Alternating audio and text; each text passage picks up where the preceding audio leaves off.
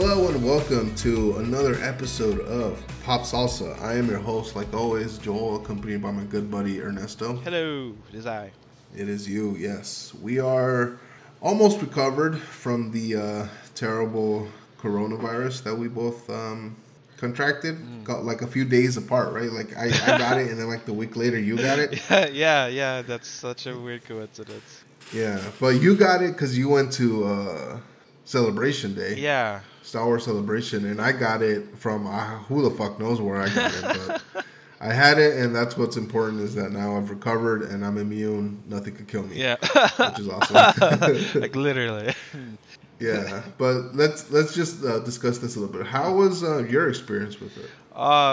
It was scary, to be honest with you. Yeah? I mean, it's a virus that is for the first time, not the first time in human history, but the first time in a while in human history that I've been infected with, and it's widely unknown, you know. Yeah, well, now that we're right. 2 years in the pandemic, we are as a society, or as like the medical researchers and scientists have more of a handle on what's going on. Obviously, there's still a big risk factor, for people that do have comorbidities and stuff like that. That where a weakened immune system is essentially a death sentence to them. But thankfully for us, it wasn't that case. We got it, we got sick, and we recovered. Yeah, yeah, it was an odd feeling too, cause it's like having the cold but skipping steps, So usually you would have sore throat and then you kind of snowball from there. But here it was just like my body ached and then I was cold for some reason. It was just a very very. I felt like I felt like an experiment. An experiment. Yeah, like a person was putting stuff in me and just like, here, let's see how this feels or something. Yeah, it just. You said experiment, and for some reason I started envisioning the fucking the face sucker scene from Alien. Oh wait. Oh no, you're right. I mean, corporation and like let's see how far we can take this. Or something. Yeah, it felt weird and scary. Yeah, that was weird. Is like I got it, and for me the flu it fucking wrecks me anyway, like the basic common flu, and I've had occasions where even when I get the flu shot, I get like really sick, and to the point where it's like I probably should have gone to the hospital. Yeah. But with this one, like it was a bad flu. Like I admit, my body was trembling. I had the cold sweats. I didn't get the flu, like a fever, which was good. The times where my body did run hot was because I was covered with my sheets. Which was like the best thing ever in like whatever shit show of a situation I was going through, was that it wasn't hot. The temperature wasn't hot. It was like relatively cool. Yeah. So you could drink teas and eat soup and stuff like that. It's typical comfort food that you go through when you're sick. But when it's hot, if it's 100 degrees outside and you got the flu, it's the worst thing ever. Yeah. I couldn't imagine. Yeah, but I was out for like 2 weeks. How long were you out? 5 days. 5 days. Yeah, 5 days. When I got it, I was death, and after that, it improved slowly. But I was just so annoyed. Like, really, body, you had to catch it. Like you're so careful. At the convention, I was the only one who I felt like I was fairly lax. But I was the only one who always wore a mask. Who always had like hand sani on location in my bag, but I got it. So you were prepared. Yeah, and everyone else in my group didn't get it, so I was a little pissed off. But damn, that must. Yeah, it always seems to be like that in situations where it's like the person who's the most prepared is usually the one who ends up getting it. Yeah, and I felt like a leper. I was just like yeah, he has it. Don't touch it. I was like, really? I'm like. Yeah, but the one upside was that I had a lot of downtime and I was able to watch a lot of stuff. Oh yes. How about you? Oh yeah, I played like so many games. I was dying, but I was like, hey, this is fun. Yeah, but like for me, I was at the point where I couldn't like really think straight because the brain fog was so prevalent. Yeah. Or even after I had tested negative, I was still like, fuck, I can't really focus on really much anything. So I had to take additional time off from work. I ended up having to take like 10 days off of work Oh just wow. so I could be like come back at like like 75%. Yeah, it's all a blur for me as well. Like I guess I had brain fog as well, but I just don't remember. I guess that's it, huh? I don't remember having it, so that's probably it. Yeah. Do you have it like any side effects, like lingering side effects? Like we've heard people say that they lose taste, the smell, something like that. Is there anything that happened to you? Fortunately, I didn't lose my taste because I was freaked out about that. Because I remember a friend of mine Hmm. told me that her friend was like a connoisseur of food, I suppose, and she lost her taste and she got super depressed. So I could just imagine, everything tasting like mush, like pizza or pasta, something extravagant just tasting like black goo. But no, I don't have any other than like lingering phlegm. Yeah, that's what I have as well. Like the occasional like hock a loogie, and then you're good to go for like the next hour and a half. Yeah, yeah, exactly. Yeah, like what was one thing that did have me tripping out is like the day I had it, Mm, I couldn't see blue. Like really? in the color spectrum that we see in our eyes, it's like blues, reds, greens, or yellows, Right. and I couldn't see blue, which kind of freaked me out because I'm a video editor. Oh yeah, I just imagined the RGB parade. Like, why is this all gray? It's just Yeah, like there's so many yeah. So reds. like, yeah. So I remember I walked into my kitchen and I turned on the light, and like a typical LED light. It's not like the old school fluorescent fucking where it warms up yellow and stuff like that, and then it.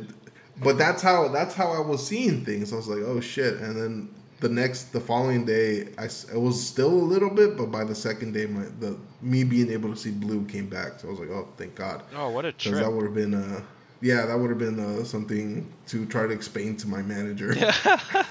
Yeah. By the way, I can't see the color blue. Yeah. Anyways, so what you been watching, man? I got the opportunity to watch Top Gun Maverick. How was It that? was I watched the first one. I pre-gamed the first one in anticipation for this one, and I Yeah, gotta say it's pretty good. It's pretty, the new one or the oh, the first new one? one. No, yeah, the new one. The first one was just like it was so not confusing, but like why are we focusing on these storylines or these plot threads? It was so 80s. Yeah, yeah, definitely. It was so 80s. Like, but the thing is with Top Gun, as all I know is from the pop culture. So like, but Yeah, I was really disappointed because like, say the volleyball scene, I thought it was like at a beach, right? This weird homoerotic scene. Oh, not weird, but this homoerotic scene. Uh, well, no, weird. Weird is a uh, good it, is a good it did thing. feel Weird in odd. the sense, exactly. Weird in the sense that it's out of Yeah, place. exactly, yeah. But it's like at the back of the base, like in a little playground. I'm like, what is this? Is it like the souped up, oiled down bros, like, bonding and stuff that I was expecting? But Top Gun Maverick, I've always said that Creed and Creed 2 are like really good passing of the torch films, and a lot of movies should follow how they structure it, sort of Yeah. deal. And Top Gun is exactly the same way.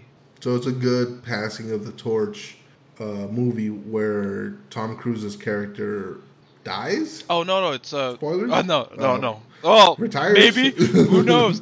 But Maybe, it's who it knows? comes with Apollo Creed. Like in Rocky, it's Apollo Creed, and then Rocky, it's kind of the ramifications of that. It's kind of the same thing, but if Rocky sucked, Top Gun kind of it's kind of weird, but it takes that lingering narrative from the first one and expands on it in ways that you'd be surprised in a kind of war film, kind of fighter film. I don't know what you categorize this movie. I mean, I guess you could say it's a war film in a sense that it's the Air Force. Mm. I remember when I went to go watch what the fuck was that last movie I saw? Doctor Strange. I don't know. But they showed like a 2 minute scene of them of the dog fighting Oh yeah, exercise that they were doing. yeah, And I was like, "Fuck, man, that looks so awesome." I'm not gonna lie, to be able to fly at like Mach 1 or 2 and these fucking super high speeds in the air, just flying around, pretend killing your friends and stuff like that. It's like I'm gonna kill. Yeah, it's I feel like Tom Cruise takes a lot of what he learned from Mission Impossible. You know, do all your stunts, make these movies, these huge spectacles that you never expect, and he does the same thing in Top Gun Maverick. A lot of the shots are in the cockpit. Yeah. Yeah. And it's all him, right? It's all him flying and shit like that, because that's the type of dude he is. Yeah, yeah. I heard that he's the one who did his own stunts. So as a consequence, all of his co-stars had to do their own stunts as well. And they had to go to 2 years of the Air Force boot camp. There's some sort of training, and it shows. I mean, I'm like, Top Gun Maverick is just this kind of film where you're surprised. It's really good compared to the first one. Well, even the tone of it feels different, right? Like, you saw both of them. I haven't seen the Top Gun movie in, I don't know, fucking 20 years or something. So I don't really remember, but it feels like the first Top Gun was more lighthearted in a sense, and then this one feels like it's a lot more serious. Yeah, it does, because the first 5 or 15, you know, the Act 1, you're given the stakes immediately. Like in the first one, it's kind of loosey goosey. You're kind of the character, Tom Cruise's character. It's like, okay, he's a rogue, but you know he's good with people because he went back for his friends. You know, he's kind of in the middle. But here he's definitely feeling, you know, the loss of his friend, and like he becomes a test pilot, and he gets out. In the first movie, it's implied that he becomes an instructor at Top Gun. But here, it's like he got kicked out in about 3 months or something like that. And so they do kind of like a time skip, and it's like it's kind of like Apollo Creed-esque, where you find out about his kid and you know what's been going on, and basically this is your family, and you left him alone. It's the same with Goose's kid, right? So it's like in the passing of the torch, it is exactly the same as Creed, where it's not, you know, Sylvester Stallone's kid, it's your friend's kid. Yeah, exactly. It doesn't have that secondary plot with him actually having a kid, you know, and ignoring him for Creed. It's it's actually he doesn't have a family at that point. It seems like his life stagnated. Like in Top Gun, there's a romance aspect of it, and she left her job at Washington. Spoilers for this movie, but she was set up for, in the first one, the romance. She left her job to stay with Tom Cruise, but in this one, they don't talk about her anyway, or she's not in the picture in any way. So he's been effectively. We're talking about Kelly McGinnis, right? I believe so. If that's her name, I don't remember her name from the first one. Yeah. Let me see. It is Meg Ryan. I'm sorry. Oh, no, wait. That was Rooster's one. Yeah, It is Kelly McGinnis. Kelly McGinnis. Oh, okay. Yeah. Yeah. I remember. I saw like when this movie came out, the Top Gun Maverick. A whole bunch of like these fucking bloggers were trying to rile up a stink about how come Kelly McGinnis wasn't cast in the new Top Gun movie, right. And then they interviewed her, and she was like, "Well, I got fat and old, so what do you want me to do?" Yeah, I know. It's like, it's rare. I try to rack my head around it, but like films, they ask them, and you know maybe they have an NDA, they can't talk about it and stuff. Yeah, as soon as she didn't appear, I was like, okay, it's probably because you know, personal reasons, or she can, or scheduling conflicts and stuff like that. Yeah, it's the same when they try to rile up a stink about Carrie Fisher having to be whipped into shape for the Star Wars movies, but then everybody was like, "Yeah, well, fucking Mark Hamill and fucking everybody had to get whipped into shape." Yeah, for the new Star Wars movies, right? You know? Right, completely ignoring Mark Hamill. I think didn't he have surgery just to like get into shape? Probably. Yeah. You want to look your best for your legacy films or your. I know. It's an odd like hill to want to die on, but yeah. I guess that's the state of journalism today. So what would you rate this film? I would give it an 8. An 8. Yeah, an 8. It has its flaws, right? And like any film has its flaws, and some of them are kind of blatant. I would argue that the movie is basically Top Gun, but better. But better, better graphics. Yeah, better graphics, better written in a sense, you know. It's the spectacle is what I remember. Like you saw the 2-minute clip, Like the stuff they do, there's even crazier stuff than that. Okay, so this all right. So just to close on your rating, IMDb gave it an 8.6 out of 10, and Rotten Tomatoes gave it a 97. So it sounds like you're right there with them. Yeah, I'm surprised. Yeah. So this movie came 30 years after the first one. Let me see, 86. Well, at this point, almost 40 years. Oh, jeez. After the first one. So do you think, and by all accounts, it's a lot better than the original. So do you think that to give movies like an honest sequel, because we there are a bunch of movies out there where they suffer the sophomore slump, right? Yeah. The first one is really good, then the second one just does not perform the way people are expecting it to. Right. Wonder Woman. Yeah. So do you think that maybe waiting 30 years or so to make a sequel to a movie would be the right move to go? To do? No. But the thing is with Top Gun is that it was reverse. They had their sophomore slump first, and like, how can you get worse from there?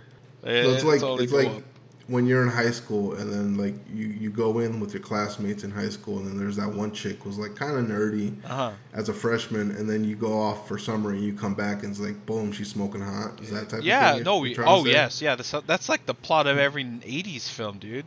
It's like a tomboy, and then out of nowhere she's like smoking she's smoking hot and stuff like that. Yeah, it's Top Gun definitely has its cult following. I could see it. Especially when, you're quoting lines like, you could be my wingman anytime. Like, I got a need for speed. It's relevant to pop cultures there. But as a film, it's just it's very weird and of its time. Yeah, it's very like, of its time is the best way to put it. It's something that I'm pretty sure would not fly today in a big movie theatrical release and shit. Yeah, it's like I said, there's a lot of dangling like plot lines, but Maverick surprisingly realizes the plot lines and focuses on those rather than like other movies do with the sophomore slump and try to be bigger, better, or try to expand on a storyline that really had no relevance in the first movie, Wonder Woman. It's you don't have to go bigger and better, make huge explosions. Just kind of expand on what you established from the first movie. Yeah, I agree with you 100%. But talking about movies that speaking of don't which, expand into speaking of movies that don't expand into decent storylines from the original. I saw the new Scream movie on Paramount Plus. Right. And let me tell you, like, me being a horror fan, obviously Scream, and especially a horror fan from the 90s, growing up in the 90s, Scream is a movie that has, like, I don't want to say like a special meaning to me, because it really doesn't, but it's something where it's like, all the horror movies that I've seen and I love are movies that came, 10, 15 years, 20 years before I was born. Yeah. So to say that there's movies that have come out that are in my age range to say right is pretty cool. You could always refer to Scream is there. Scream was pretty good. Not Resident Evil. Final Destiny. Destination. Right. Yeah. Final Destination is a fucking good one. Yeah. As well, it's like those movies of that era where they're in the conversation. Yeah. So you take that movie and then fucking 20 years later, or almost 30 years later at this point, make a sequel to it, but it feels like more of a fan film than anything. Because like, big spoilers, Yeah. The movie takes place. The events of the first movie have been dramatized and turned into a movie franchise within the movie itself. Right. So they're constantly referencing this movie. I think it's called Stab. And then there's obviously the people who lived through the events of the first one, and the people who are connected in one way or another to them. Obviously, have like this ill feeling towards that film. Right. But there's also like this group of not to say boys, but fanboys of that film that want to recreate the not necessarily the events, but they come into the idea of wanting to kill people to make the perfect sequel to the to the original film. Yeah, yeah, it's such a weird angle to take. I'll be honest with you. It's like I'm like Manson, you know, like oh, people are so fans of Manson. Well, now they are, right? After he's buried and we know his past. It's the same with like World War II films. They're horrible moments in history, but we were just infinitely fascinated with it. And it's just weird it's at 30 years from the original murders, right? Almost about 30 years, so it's like a weird fascination. Like, there's a cult following for the Mansons and stuff like. Yeah, it's like they're saying like Manson had it right or something, to some extent, and we got to finish what he started. Yeah. it's insanity. Like when you're starting off with insanity, but don't go anywhere beyond that, like make it even more insane. Mm-hmm. You're kind of just like, this is a big budget fan film. And it was 100 million. No, it made 140 million. Mm-hmm. I was like, oh shit, they spent 140 million on this. No, God. But it's an interesting. Hopefully, it's a close to the franchise because unfortunately, with horror films, there really isn't a solid multi-film franchise where you could say like, yeah, that is awesome. It's generally like the first one is good, and then the second one is slightly less good, and then the third one, fourth one, fifth, sixth, seventh, eighth, 20th turns out just to be like hacky and just terrible for the sake of being terrible, Right. So hopefully you can say like this is a close to the Scream franchise.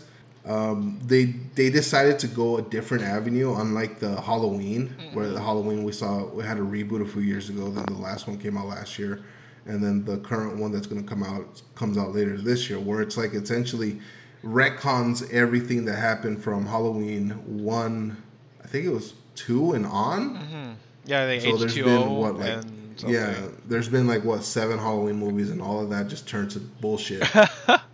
Like they're just experimenting.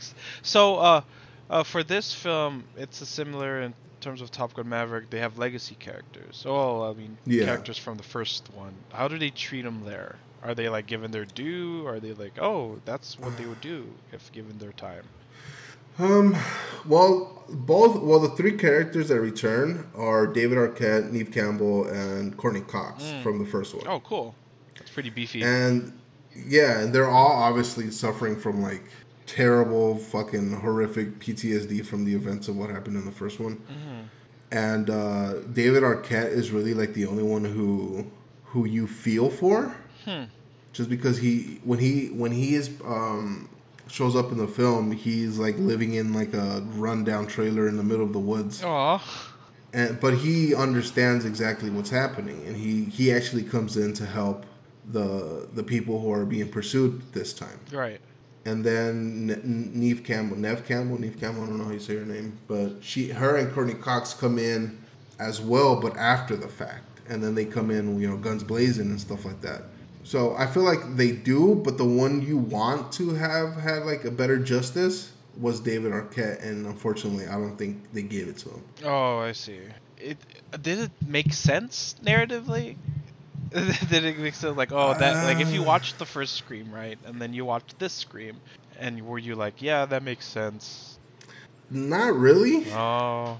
Mainly because like the only real connections from the first one to this one is that the events were made into a film, so more people saw it, and then that obviously raised notoriety to the town and to what happened. And then the 3 legacy characters returning when shit starts to hit the fan. I think there's also one of the cop. The cop was like one of the high school students when shit was happening, but now she's a cop. And then like the big reveal. I don't know if you want me to tell you or not, but the big reveal. Other than that, there really isn't a lot of connection to the first one. Mm-hmm. There's no real storylines that are continued that aren't that don't feel shoehorned in and stuff like that. So it's just like I said, it's a fan film that they decided to make into a big movie theatrical release film. So is it like the sophomore slump? Because it's the same with Top Gun Maverick, right? 30 odd years, a movie that Scream was relatively groundbreaking to an extent when it was released. Yeah. So is this the same way? It took them 30 years and they're making a sequel to it, and now it's is it the same where it doesn't really hold up to the first one, or like Halloween? I feel like the sequel to Halloween you liked better than this one. Well, to call it a sophomore slump, it seems kind of like Junior slump. not correct because this is the fifth iteration. Right. So what would it be like? It dropped out and it started doing drugs and it got a bad cocaine. Sophomore addiction. Dropout and went to community college. Yeah, no, this is where at the point that you could it's probably a fucked up analogy to make, but the analogy would be like this is when people are looking for favors of the sexual manner to continue their addiction. Oh my gosh, it's like there's a high, but the thing you did to get that high, you probably can't look your mother in the face. Exactly. I see. You would not want to. Oh god, yeah. That's very. Not that I would know anything about that, but of course. So what would you give it? Okay, so IMDb gives it a 6.4, Rotten Tomatoes gives it a 76, and Metacritic gives it a 60. I would give it like a 4. Oh, honestly. Yeah. Yeah, this is like I don't know what I was expecting, just because like Scream, yeah, it's cool. It's a movie from when I was a kid that I watched, but not really knowing or not really like anticipating the way the story played out was kind of a disappointment. Oh, that's a shame. It could have been better. It's just that's what I could have. That's what I'm saying. You could put that on the poster. The pop salsa could have been better. Yeah, it sounds like a film that kind of buckled on its legacy, sort of thing. And it's still not glorifying killing. I would rather have not killing in general, but the whole there's a cult with the slasher who's only 30 years old. Like what kind of society where we're all like, yeah, we want to emulate this guy who's basically actually stabbed a bunch of people. Yeah, it's weird. It's just it could have been like it was like you want to make a horror movie that's different, right? And then you take the franchise that's Scream, that's as probably as iconic as it gets, especially for the millennial era, and you make it what's essentially a fan film. Yeah. So that's my review, my discussion. I mean, it's out there on Paramount Plus for the people to watch it and make up your own opinions. But for me, as somebody who like really enjoys horror movies, and this one especially being a movie from, the past 30 years or so, something that came out in my lifetime, and it actually makes the conversation of when people start talking about some of the better horror movies of all time. Scream inevitably ends up being in there, one way or another. But now it's become so watered down and. It seems like I guess. Sorry.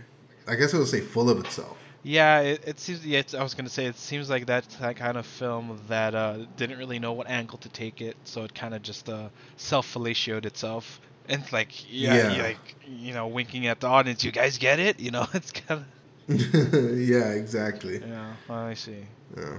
All right, and another movie I watched was Sonic 2. Oh, I still have yet to watch that. I really want to watch that. It's on, dude. I'm telling you, man. Paramount Plus. It's you got to watch Halo and Sonic 2. I'll make a point. I'll make a point. I promise you this. I'll make a point. Yeah, and it's for like quickly. So I won't spoil anything for you about Sonic 2, but Sonic 2, it's more of the same. Sonic 1. Oh, but is it like a step up though? Because that could be. Well, the step up is that the introduction of the new characters, Knuckles and Tails. One thing that did get me like all giddy was that there was a moment when Dr. Robotnik's assistant is looking for a wardrobe for him to wear. Oh, no way! And he's scanning like he's like he has like this virtual, or not this virtual, but he's got the screen, right? And he's like scrolling, and one of the outfits that he scrolls past is the exact outfit from the character. Oh, the overalls and everything. Oh my gosh, this movie is so weird. Because it's not like a Marvel DC kind of legacy bit, right? We have they have a Yeah. backstory of the character, but this is just like we just saw them in a 18-bit kind of world, and like they're Yeah. putting little cameos in it and stuff like that. Oh, that's great. Yeah. It was like it got me all giddy. It's like, oh my god, like it's actually him. It's the canon, like the Yeah. Sonic canon. Yeah.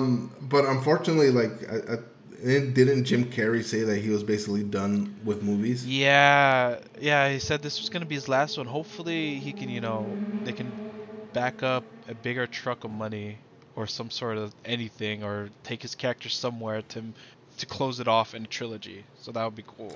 Yeah, because, like, say what you will about Jim Carrey, obviously he's made some career.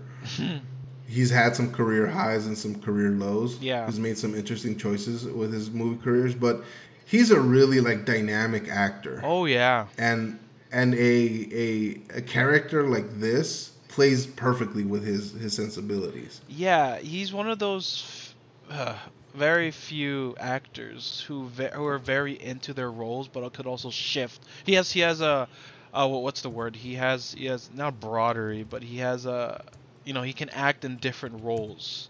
Yes, Yeah. you know what I mean. I forget the word for it. It's range. He has range. He has range. Yeah, Yeah. because I remember Ace Ventura and just how weird and very visceral and how very physical he is in that one. And then I go watch was it Spotless Mind? I forget the second bit, the first bit. Essential something, right? Yeah, something of the Spotless Mind. I'm so sorry for all those indie. But yeah, that film, and it's very emotional. Eternal Sunshine and the Spotless Mind. Thank There you. go. Okay, Eternal Sunshine of the Spotless Mind, or even to some extent the Truman Show. I know a lot of people don't like that show, but at the time, even now, where we're on Instagram and watching people 24/7 and streaming and Twitch, it seems like it was ahead of its time. Yeah. So like. But you look at like Me, Myself, and Irene. He's playing two characters with the same person. Right. Yeah. And the way he goes in and out is I don't want to say flawless, but it's very Jim Carrey. Yeah, it's very of his time, right? You don't see a lot Yeah. of actors like that nowadays. Maybe arguably like Paul Rudd. I think there's a movie where he played himself, like twins. But at the time, being in the same role and shifting a character, or even like in The Mask or something like that. Like he's the boring human dude, and he comes with the mask, and now he's this extravagant, flamboyant, crazy dude. Like you don't really see that Yeah. kind of character a lot, especially nowadays. Liar, Liar was another. Liar, good one. liar, right? Just a lot of roles where he plays two characters. Yeah, where he challenges himself to be, for one character to be the complete and polar opposite of another. Yeah. It's like that's the thing. Like Jim Carrey, like obviously as a kid, The Mask, Ace Ventura, Dumb and Dumber, where he's like this wild, wacky comedic actor, and then he does have like range in like Me, Myself, and Irene, which is still a comedy, but he's able to completely change his personality within the same like minute or so. Liar, Liar as well. Yeah. The Truman Show. Yeah. It's we don't talk about Batman Forever, but Just him hitting on the throne. yeah. Kick-Ass 2, he played the Colonel Stars and Stripes. Right, and a lot of people were like surprised, like how gruff he was, Yeah. or how military he was. Just Yeah, and so yeah, it's a shame that he decided to call it on his acting career, but fuck, I don't think there could be another actor to be able to accurately portray the character of Dr. Eggman Robotnik. Yeah, he's done such. I remember when we watched the first one. I think we watched the first one, right? I think we reviewed it. And like one of the main highlights, the main pillars of that movie was his portrayal, or was his acting. Exactly. Yeah, and it's funny though the Idris Elba as Knuckles. I love the stop trying to sexualize my voice, and like the internet is all challenge accepted, and they did it anyway. Yeah, it's dope. Yeah. Ben Schwartz as Sonic is fantastic. See, I was skeptical from him because John Ralphio from Jean Parks and Rec. Ralphio. Just like I get, it's such a funny role to like, and it's kind of like a semi-serious role as Sonic, but no, it fits, and I like it. Yeah, yeah. It's a good movie to watch. It's very. I saw it like when deep in my COVID haze, so it was a good like respite from all that terribleness. Yeah, definitely. So what would you give this one? I would give it like a 7. 7? Right now, IMDb Yeah. gives it a 6.6, Rotten Tomatoes 69, and Voodoo, I don't know what the fuck Voodoo is, but it gives it a 4.7 out of 5. But I guess I'm right there with them, 6.57, just because like it was entertaining. It's another aspect of my childhood. I used to love playing Sonic games. Mm-hmm. Can this be the only franchise where they successfully transition from video game to movies? Yeah, it sounds like it, doesn't it? It sounds like this film doesn't take its source material all too seriously, but also homages it, like you said, Yeah. with the outfit. Like only fans understand that outfit, right? But it's something that also it caters to the fans, but also it's narrative wise, right? He's picking up a suit. Here are some Yeah. prototypes. It seems like I thought Detective Pikachu was a really good video game adaptation of a movie. Other way around, movie adaptation of a video game. Of a video game? Right, but I haven't seen Detective Pikachu. yeah, I haven't played the game, but I feel like a lot of the lore and a lot of the character development is firmly rooted within that world, and it's cute. But then here comes Sonic, and it's like you're bringing. I think Tails is from the animated TV show. You have Idris Elba as Knuckles. Like, who would have thought this dude with like spikes on his fists and like would punch things would be in a Yeah. movie, or at least have enough character to expand upon in a movie. Yeah, and it's when obviously like Knuckles starts off as a villain and then ends up becoming a friend, Mm-hmm. and they go through that character development within this movie, and when they do finally like see eye to eye, it's kind of like, oh, you're both one in the same. So it's a good movie. I recommend it to watch it right now when you have the opportunity. Definitely. But yeah, it's a fun movie, and it's just silly, and I like it. I'm hoping there's gonna be another one, and I'm hoping that Jim Carrey comes back. Yeah, definitely. Holy shit, we went 40 minutes on just stuff we talked about. Yeah, right? We've seen. All right, let's get into the nitty gritty. So the other day, I think it was Tuesday or something, I got an email from PlayStation saying that my PlayStation Plus account has been transitioned over to the PlayStation. What is it? PlayStation Now? PlayStation, I guess it's still Plus, but now has been consumed into the Amorphous Blob. Yeah, to their version of Game Pass. Right. Which I'm kind of disappointed because I paid for a year on PlayStation Now, Uh-huh. but the tiers are different. Really? Yeah, because I paid for a year and it only tiered me to the most basic PlayStation Plus account. Is that the middle one? That's the lowest one. The lowest one? That's so weird. Yeah. So am I gonna have to wait till this one expires and then re up my account so that I have access to like the full thing? Right. Because like what's the point of paying $70 for a year access to PlayStation Now, and then when they do make a transition have to pay another $70? Yeah, definitely contact someone. Yeah, so I don't know about what tier are you on? Do you know? I'm on the basic one, honestly. Yeah, that's the same one. Yeah, the lowest tier, the peasant tier, where it's just like $10 a month The and stuff peasant. like that. Yeah. Yeah. Did you pay monthly, not yearly? Yeah, I pay monthly because I have trust issues. No, I'm just No. like I know. I just don't know if because I re-upped it because I wanted to play Battlefield with the buddies of mine, but I usually don't have it upped. I usually just play free-to-play games. Yeah, I mean it was a kind of disappointing thing. Like I had the PS2 and PS3, and then I didn't get the PS4. But that whole transition where it became to pay to play type of thing came in with the PS4, and that kind of bummed me out. Right. I was like, oh man, that was one of the things that that PlayStation had over Xbox, because the Xbox was Xbox Live. Hmm. You always had to pay, right? Yeah, yeah. But not with PlayStation. You could play with your friends online and stuff like that, and not have to worry about having a subscription. But now you do, which is kind of a bummer. Yeah. But yeah, was it Game Pass? They released everything that's going to come to Game Pass in the next 12 months. Yeah. And for those of you who have an Xbox, you could get excited, but for me, I don't really care.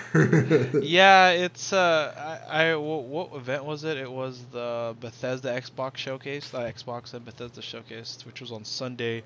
And yeah, they gave you the little graphic. Yeah, look at the 12 months of games, and the majority of these games, not to call crap, but they're multi-platform, Crap.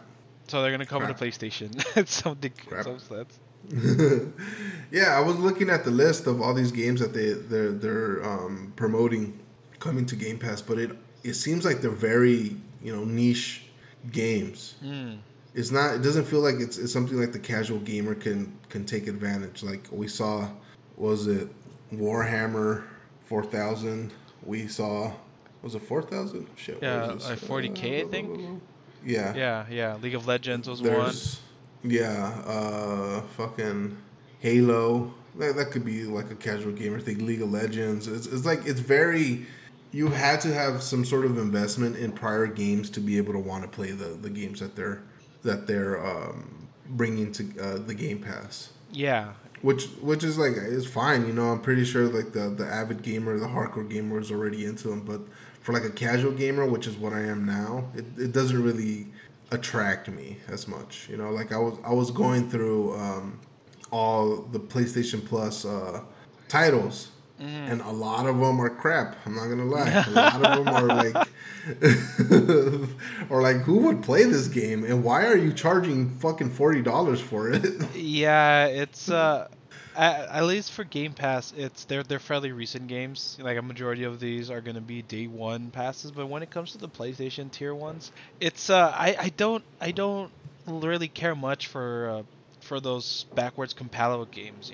Like I like to look forward. Really? Yeah, I don't like. I have fond memories of PlayStation, PlayStation 2, PlayStation 3 era sort of deal, maybe PSP, but I don't really like. Oh yeah, let's go play this PlayStation 2 game where I have like say Final Fantasy 7 remake, which has better graphics, better game Yeah. mechanics. They're sitting like next to me, kind of deal. Yeah, but in a world where all we're getting is reboots and remakes. And even in the video game aspect, we saw the Call of Duty Modern Warfare 2 launch trailer that came out. But by all intents and purposes, they're, pale impersonations of the original games. Yeah. Wouldn't you want to go back and be like, hey, look, there's God of War, the first one. Not saying that the current God of War is a pale impersonation, but it's like it's still there for you to play, Yeah, I definitely I see the appeal, right? I see the idea like, oh, let's go back to my childhood, or let's just try this when it was simpler, where it was just gore, guts, and mayhem, or just kind of heavier storylines. But also, I can like there's some gaming features like autosave or something like that, or being able to mess around with your HUD, or maybe the sound, or even some gameplay mechanics that I'm just too used to go back. Like I'm into the whole the not the spectacle of it, but the type of game to go back and just kind of the novelty of it. Yeah. Right, but in all intents, I'd rather say Ragnarok comes out and I have access to all of the God of Wars. I'm going to be choosing Ragnarok. Well, yeah, because it's new and shiny, but Yeah. once you're past The high's past gone.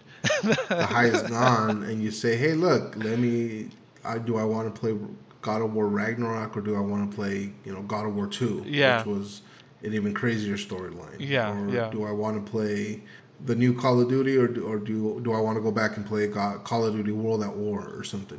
Something where it's like it's a lot better than with the current shit that they're putting out today. Yeah, and it kind of feeds back into them making reboots, because they're trying to capture that same feeling that we do Yeah. when we go to past games. Like I'd go crazy if they made a reboot of Killzone for like the original one.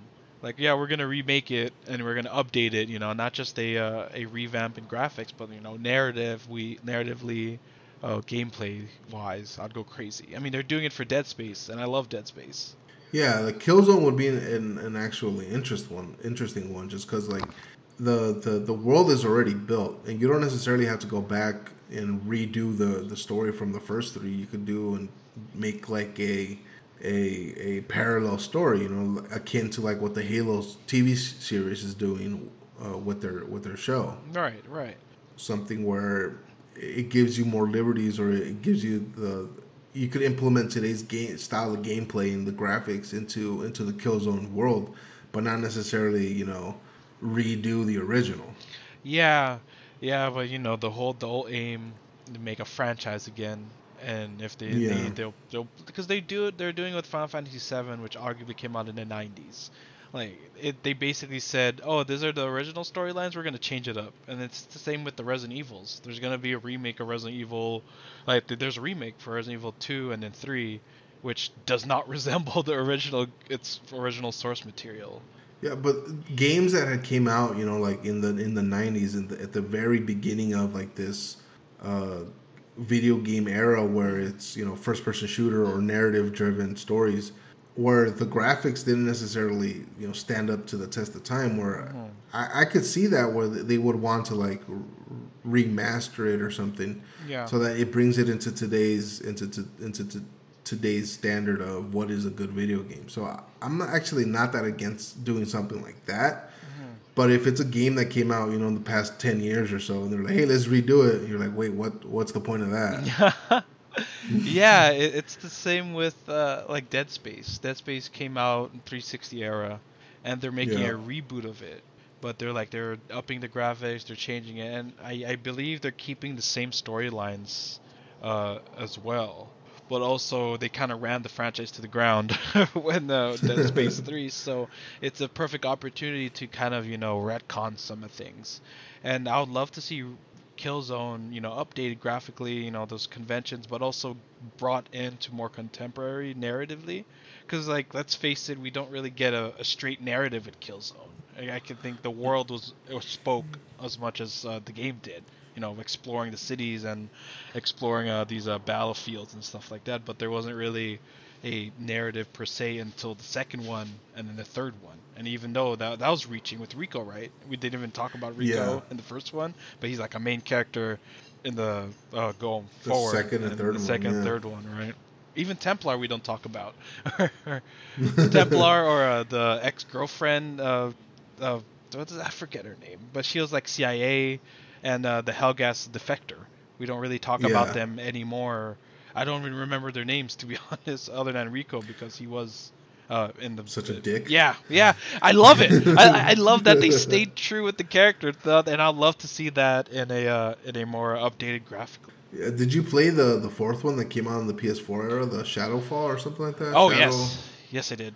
Yeah, Yeah, yeah. That was like one of the games that when I got a PS4, I was like Killzone, like all of them. I think yeah. they had It's a gotta be Killzone. collection, and I was like all of them. I want all of them. All of them. Yeah. Yeah, it's interesting. Yeah, that would be. And now that we're getting a whole bunch of you know, video game properties turned into TV series, Killzone would be a perfect one to do. Yeah, yeah. We have what we have. Horizon Zero Dawn, I think, is for Netflix, and then we have Last of Us, which is for Amazon. I could be wrong, but like, yeah, you're right. Halo for Paramount. Halo for Paramount, exactly, and God of War is coming to Amazon. God of War. I think that's what. Yeah, God of War, Yeah, and then like Killzone would be fantastic. I feel like yeah, PlayStation is has that one up with Microsoft against Microsoft, making their games into properties. Because you had Uncharted a couple years back, or a year back, and that's based on a yeah, PlayStation property. yeah. Plus, it's also Sony already makes movies, so Mm, they don't have to build that infrastructure like Microsoft would have to, definitely, they can just pivot. or yeah, or farm out the properties. Yeah, yeah, I could totally see Screen Gems making a Killzone movie, and a Killzone movie is I mean, the narrative speaks for itself. Yeah, that's interesting. We got news on the God of War release, an update on God of War Ragnarok release, which is kind of getting me a little bit worried. Yeah. Yeah, because it seems like they're rushing to meet the deadline, Yeah. and I would rather them have it the game be delayed so that when it's finally out, it's as complete as it could possibly be. Right. Did it get delayed once already? It did. It Right. was supposed to come out in September, but it got pushed back to November. Right. Right. So, by all intents and purposes, it's sounding like they're going to meet the November deadline. But I'm just thinking, at what cost? Is it going to be like a Fallout 76 on our hands? Probably not that bad. But Yeah. Right. It's like, will it be playable? Just yeah, yeah. It's worrying. I'm right there with you. I'm halfly worried about it, but I'm also fairly blindly optimistic about it. because it's just God of War. Yeah, yeah, it's the company that makes Yeah. what it's oh gosh, I'm Santa Monica. Santa Monica, thank you. Yeah. And especially when it comes to see, the thing is I trust first party games on Sony's side more than I trust Xbox's side. Just cuz the quality of game feels like they use their time wisely than Yeah. Xbox. You know what I mean? If that makes any sense. Yeah, like you want to compare, first person story driven games, and PlayStation obviously has an upper hand on over Xbox. Yeah. They in the same year amount of time where they've released God of War, they have what, 5 games and 2 mini games for PSP. And you look at Halo, how many Halo games? There's what, 7 or 8? Right, right. And they vary in terms of narrative, but like Last of Us and Last of Us Part Two, and it's a God of War Ragnarok. I'm very skeptical, like you said. There's always that feeling, but also I feel like, yeah, if any company can iron out the details, it's them. Yeah. What? Yeah. I'm like, the fears I have are mainly just because if something is going all too well, That's what's wrong. You kind of get this feeling of like, what's wrong? Right. What's happening? That's fair. But That's a fair reaction. Yeah. So I like you said, I'm 100% confident that if there's ever going to be a developing company to be able to pull it off, it's going to be Santa Monica, just because they have a near perfect track record on the God of War games. Even saying that makes me nervous. There's game companies where they had, like CD Projekt Red, right? They had a fairly perfect record, and then Cyberpunk came out. And then, but was Cyberpunk, just a bad game, or was it a product of rushing an unfinished or releasing an unfinished? Both. Okay. Yeah, because it was fairly ambitious, right? And to some extent, Ragnarok is. But Ragnarok, like, the first complaint I heard when I saw gameplay was, "Oh, it looks like the first one," and that kind of got me like, "Well, no shit." Yeah, no, but that got me like, "Okay, cool. It'll look graphically the same then." So that, I feel like that will save a lot of time. Using the same engine, using the same graphics and stuff like that. And you can, take the narrative in different heights. And like, I heard another complaint was like, "Oh, it's the same location." Like, what do you think? They moved? Like, it's the same location, but it looks dope as fuck. Right. It's frozen over. Right, but that's just the starter, Yeah, that's all we know is that. But just the complaint that, oh, it's in the same house. Like, what do you think? Did they go somewhere else? They didn't move. Wait, it's the same characters? What do you mean? The same acts? Like, what?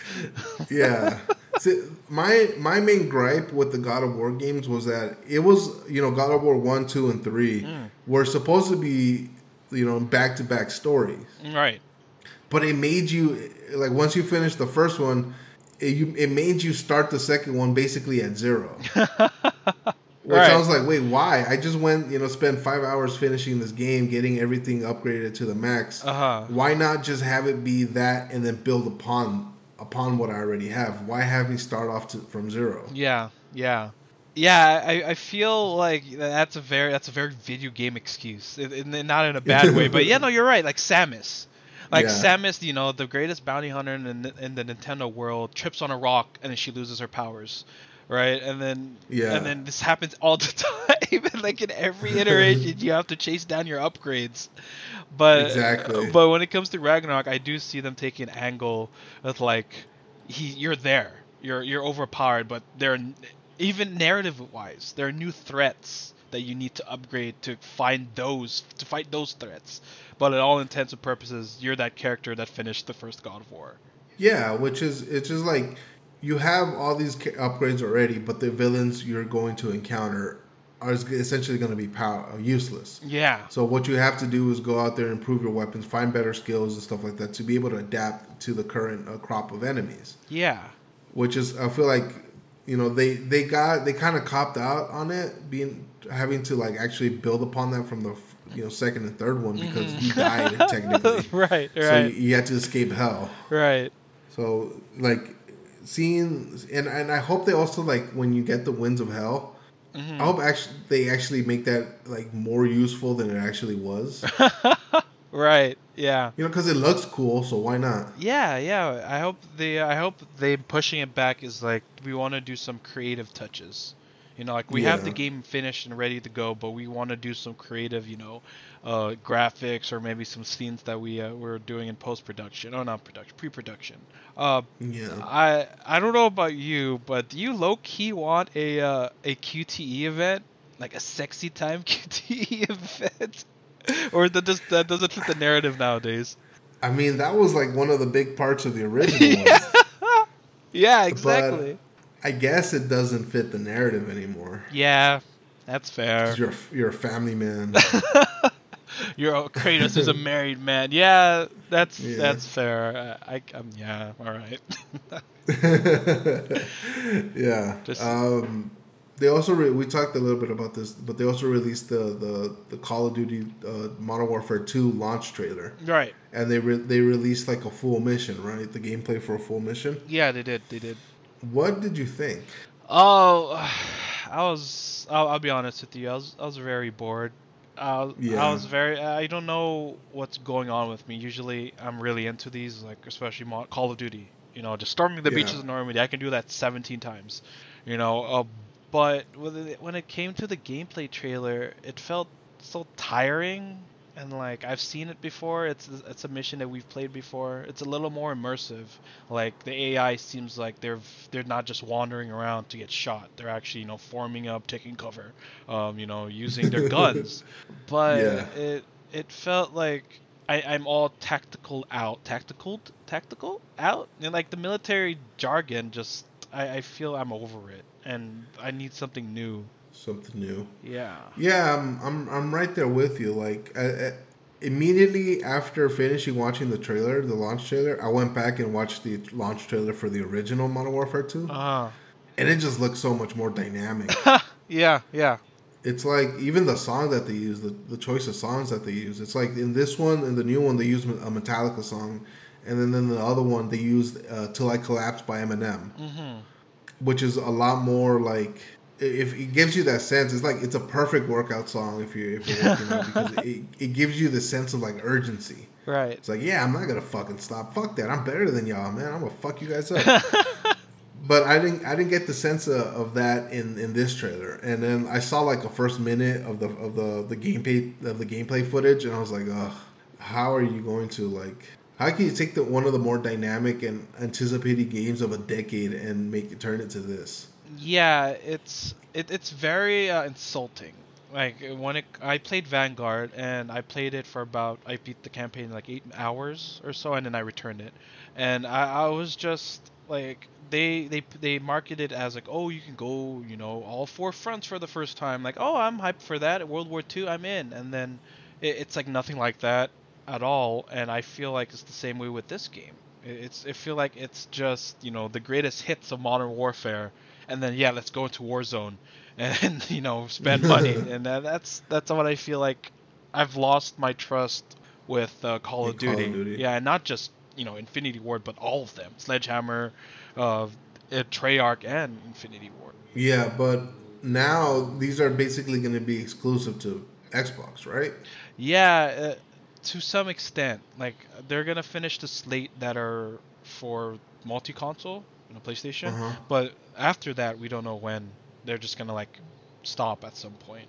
Okay. Which I don't mind. I mean, I honestly don't care as much as I did like Modern Warfare 3 with the Russians attacking. Right, that's the Russians invading New York. Right. Oh wait, what's the one where they're invading Suburbia? Is that the second one? That's the second one. Yeah, Modern Warfare 2. Nothing is gonna like top that, looking up into the sky and seeing all of the Russian paratroopers jumping out. Yeah. Like, and as grounded as you want to make a game, I don't like. I Call of Duty when Infinity Ward left Medal of Honor, to make more of those actiony movie type kind of games. It's like that was awesome because you had these narratives branching out and you have all these cinematic scenes that you wouldn't usually see in a tactical shooter. But nowadays this kind of modern warfare feels very shrunk down and like okay, that's Did, cool. did you play the first one? Yeah, I played all You of them. did. So the one the reboot that came out a couple years ago, the first one. Yeah. Oh, you're right. Oh, yes, you're right. Yeah, I Yeah. played the first one, and that was it was very grounded too. Like I did like the approaches they took, but again, it just like it felt like that was the novelty of it, and then it ended, and then you played Warzone or zombies. Yeah, it feels like they're catering to nostalgia. Yeah. Yeah. Because as I was watching the trailer, even though I wasn't really feeling it, there was when they would mention, "Oh, 141," it's like, "Oh, fuck, man!" And then I see Soap, I'm like, "No, Soap," and then Yeah. Like here's Ghost. Like yeah, yeah. which is Yeah. is cool, but it's like, do we really need another Modern Warfare? Yeah. But the thing is with that one, you're Soap, but now here it's Mhm. like exactly you're the fanboy. Right, Yeah. you're the ones looking at all these characters, and the only reason why you know these characters is because of another game that hyped them up. But now it's like, oh, we killed them. Let's bring them back. Yeah, like we fucked up in killing all the more popular characters. We got to bring them back. Yeah, and like you said, it is nostalgia, and it's insulting because it's gonna make money. Yeah, I remember that 2009 that fall as Call of Duty was Modern Warfare 2 was coming out. I remember the anticipation having like fuck, it's almost here. Right.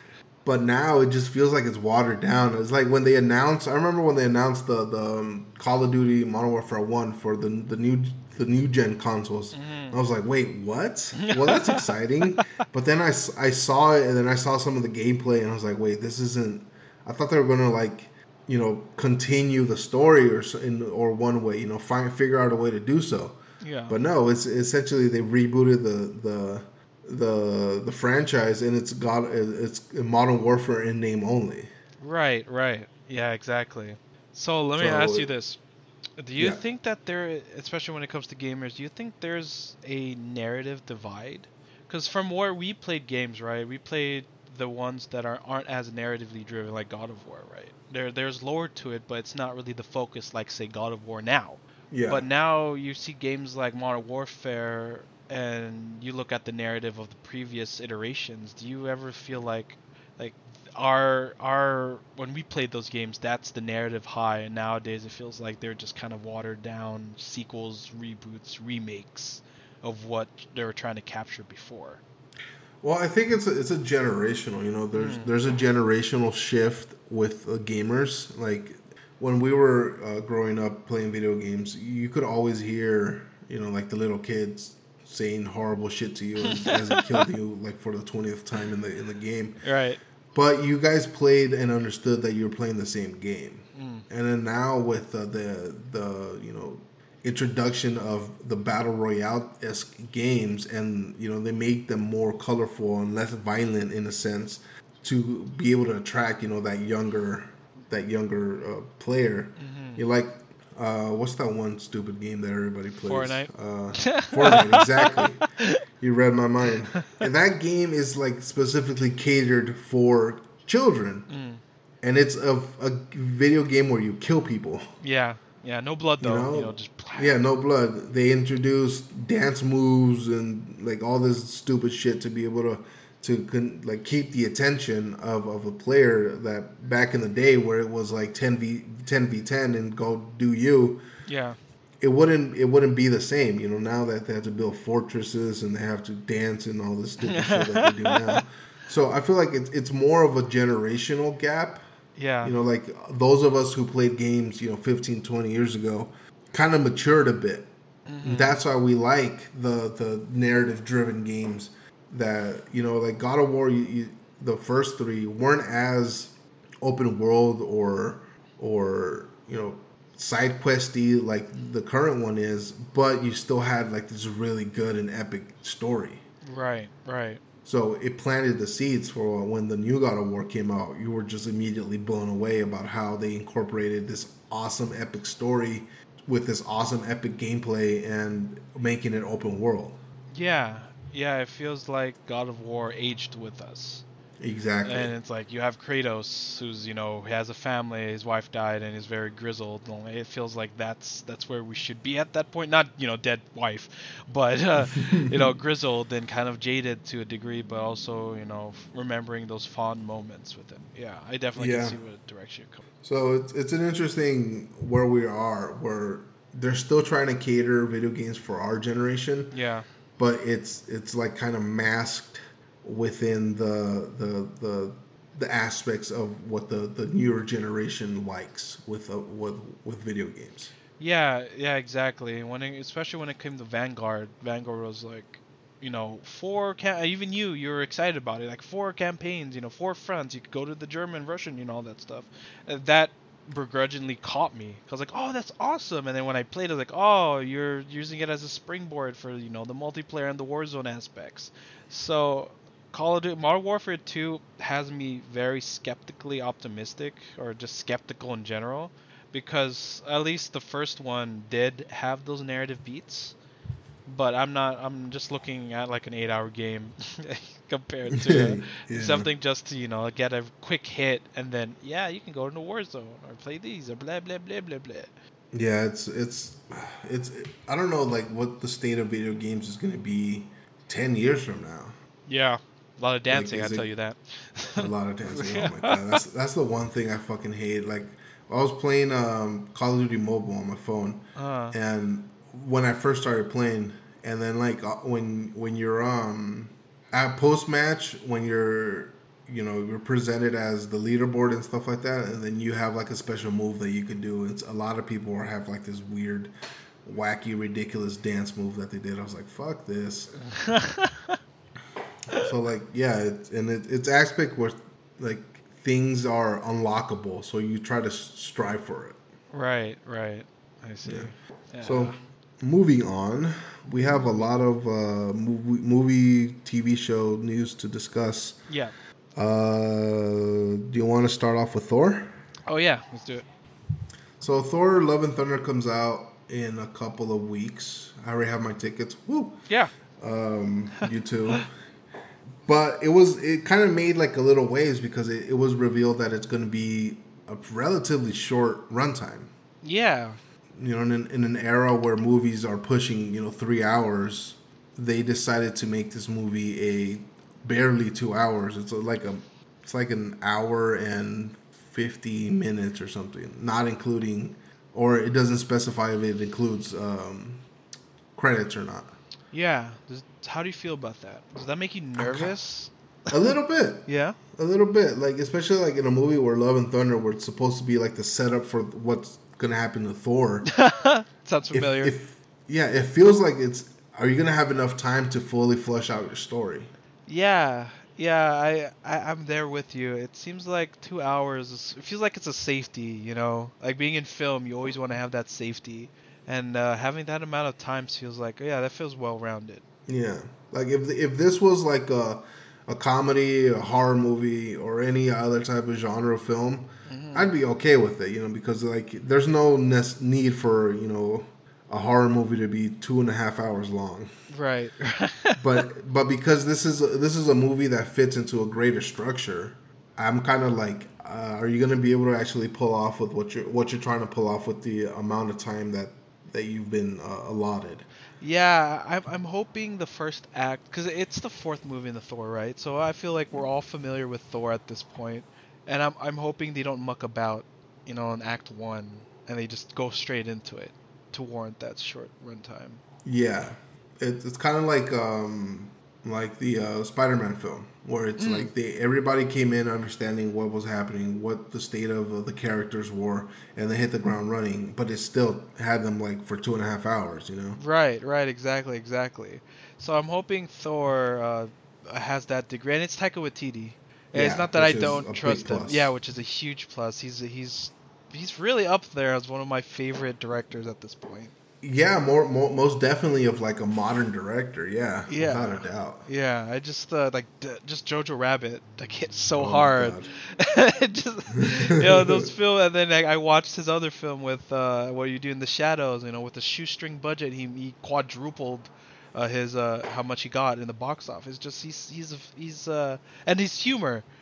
It's like his Yeah. dark humor, just like I remember in Ragnarok where Hulk tries to jumps off the ship and he thinks he's gonna change in midair and he just face plants.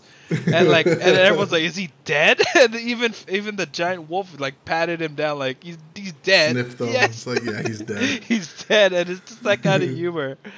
I'm excited for in Love and Thunder. Yeah, it's also exciting because like Taika is going to be in charge of the new Star Wars image, That's right. Yeah, more dark humor. which is like again exciting because we really love and enjoy the way Taika Waititi makes his films, his characters. But I feel like wouldn't it have been better if we just gave it to Jon Favreau, Dave Filoni? Like they've already completely reimagined and reinvigorized the Star Wars universe. Why not have them be in charge of a film? See, gosh, it's such a paradox, right? Yeah, You're right, absolutely. I would love to see Dave Filoni or Jon Favreau take the Star Wars franchise to new directions, but I know what they'll give us. You know what I mean? Yeah, I know that. so you want to be surprised or what? Yeah, no, exactly. That's exactly it, because Jon Favreau and Dave Filoni, they're very aware of the Star Wars property, right? So they Yeah, know our spots, if you know what I mean. They know what kind of characters to show us, what kind of narrative threads to follow. And yeah, if you give something like, say, Taika Waititi a narrative like he did with Thor, he's gonna take it in a direction that is firmly rooted within Star Wars, right? Don't, like same as Thor was to some extent, but also take it in a direction that we never expected it to take. yeah. But again, it's trying to establish a new set of characters and a new set of world within the realm of Star Wars. Is going to be its own fucking challenge, right? Definitely, definitely, yeah. So, and especially now that they've borrowed from canon and non-canon properties within the Star Wars universe. It's like, why not have it be like a Knights of the Old Republic film? Yeah, Make three of that instead of having like the task to completely rebuild Star Wars from the ground up in essence. yeah, it's hard, right? Especially when it comes to Star Wars. You want it to be Yeah, new, but you also want it to play in the same sandbox. Like you want to introduce new characters, but you also want to kind of expand where they are in the narrative of the grand scheme of Star Wars. yeah, When it comes to from what I've read in the article, like Taika knows that, right? He knows that there's a certain amount of presets that you have to do when you play with the Star Wars properties, but also expanded enough to have room to develop, like especially coming off the sequel trilogy. I would love a Knights of the Old Republic.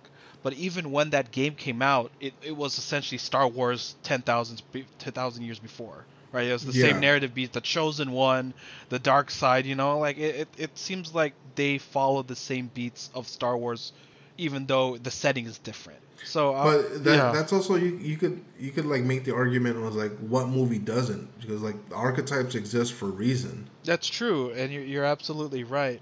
But within the sphere of Star Wars, even with the EU, I think Palpatine came back as a clone, and in the sequel, he came back as a clone. And in the EU, they were relatively free to do whatever they wanted, and that's what the fandom chose to do to make him a clone. So it's kind of like it's hard to play around with a narrative that is so like hero's journey esque, but also so that it doesn't mirror the properties that came before, if you know what I mean, like Force Awakens and New Hope, right? The Yeah, biggest complaint was, it was essentially the same movie, even though the narrative beats were different. And Knights of the Old Republic was kind of like the same idea of the original Star Wars, but the same narrative beats. But when it comes to Taika or whatever he wants to do, it seems like it will be the same narrative beats, but at least it will introduce like newer characters that aren't tied to anything else, like Knights of the Old Republic. yeah. So okay, so Yeah. talking about like extended universe in the Star Wars verse, Hmm. how about you take a video game like The Force Unleashed, which was Hmm. focusing on like Vader trying to find his pupil, right? Yeah. Why not have make a series of Star Wars films only focusing on the rise of the Sith, See, oh, the Rise of the Sith or the Rise of the Rebellion or Rise of the the Sith? Rise of the Sith? Yeah, it's Yeah, gosh, they're making comics for that. They're yeah, but yeah, fuck that. I I know. want something I can actually like I watch and I sit down in a theater. You No, know? I'm absolutely there with you. I'd love to see something visually. That's something you have to do homework for. But it's how many years is it from Revenge to New Hope? 15 years? Yeah, no, I would say like 20, Is 25, 2020, right? Something like yeah, that. yeah, and the majority of that time was like the dark times and like the comics and even the animated TV shows. I feel like that is very niche. Yeah, Like Vader having an apprentice will blow people's minds. To be not like you, so an animated aspect or a comic book, I could see that happening, right? Just because the demographic that follows the comics and the cartoons. But in a live yeah. action aspect, I don't see that happening just because it's hard to grasp. I feel like movies are more broad than like say a comic book or an anime, and you don't watch the animated stuff, but No, they but it's explore just like narrative lines that you can't do it in the movies. yeah. I mean, obviously, animation is a medium that it gives you a lot of liberties to be able to pursue stuff that you couldn't be able to do necessarily couldn't be able to do 20 years ago in live action. Hmm. But I feel like the Sith, like the whole evil of the Empire of the those who pursue the dark side of the Force has always been something hearsay by like the good guys of the story, Yeah, or yeah. what we perceive to be the good guys of the story. So I would like to have an aspect of film or something trilogy exploring that side. Yeah, yeah, You know, like yeah. there was a comedian Jeff Jeffries. He had a joke a real long time ago talking about how like uh, the Bible talks all this shit about the devil, but as far as you know, the devil doesn't have a book. So it's all like a one sided argument. You know? Right, right. Yeah, when you watched Obi-Wan, the Obi-Wan show, it's exactly that. I mean, you have the Inquisitors. Yeah, Like but those are it's still essentially. Uh-huh. it's still like the Inquisitors and Vader. That's something that's already been established. I want to see something that's like they're forming. One side, whatever brothers or something, a pair of twins. One decided to be a Jedi, and the other one's like, hey, maybe there's something to this about the dark side of the Force. Like the first Sith Lord or something. Yeah, yeah, exactly, and that's I feel like that's what Taika wants to do.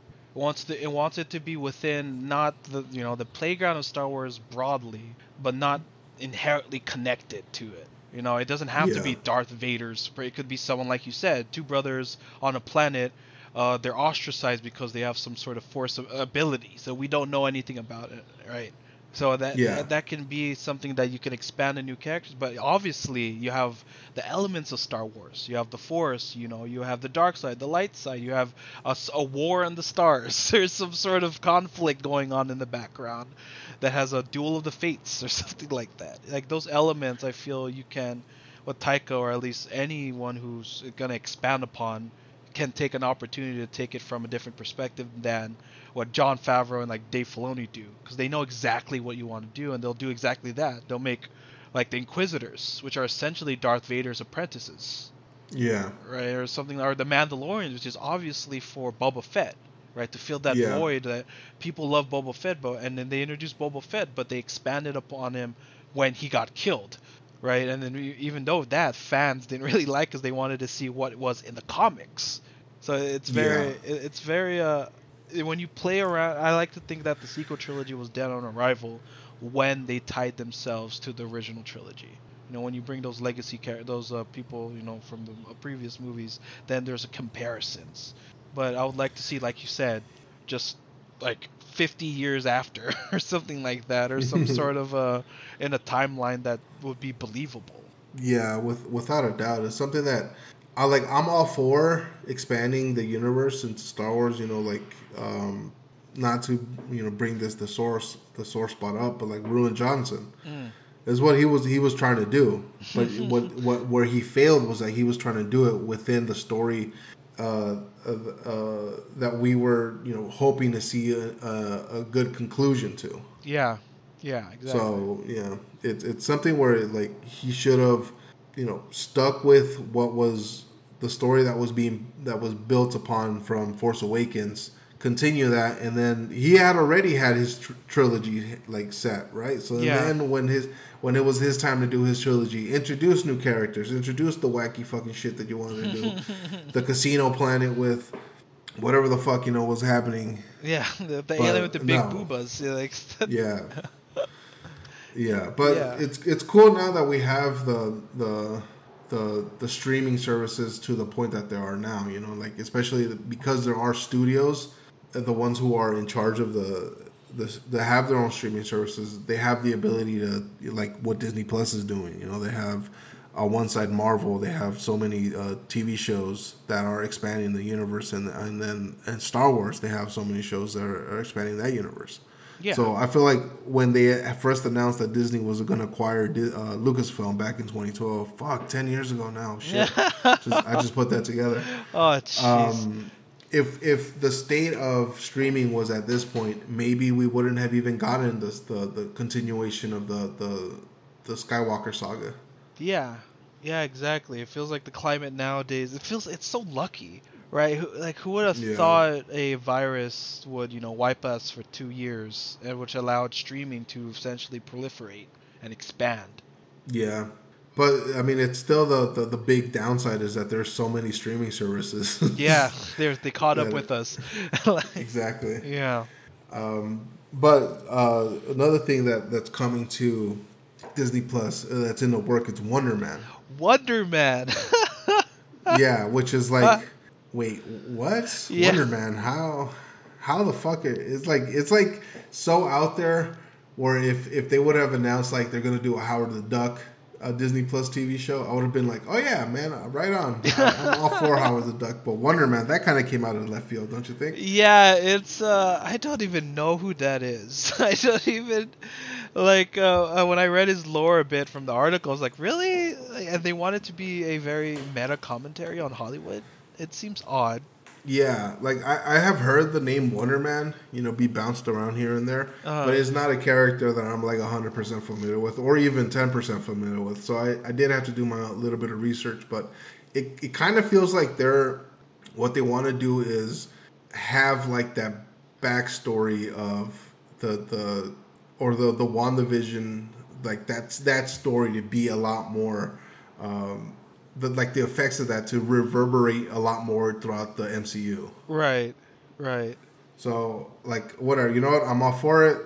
As long as they do a decent accent, decent job on it. See, like I can't even finish my train of thought because Wonder Man is so out of left field. Just but the Wonder Man fans, man, like they're gonna want a honest interpretation of this comic book character that happened in the '90s or maybe.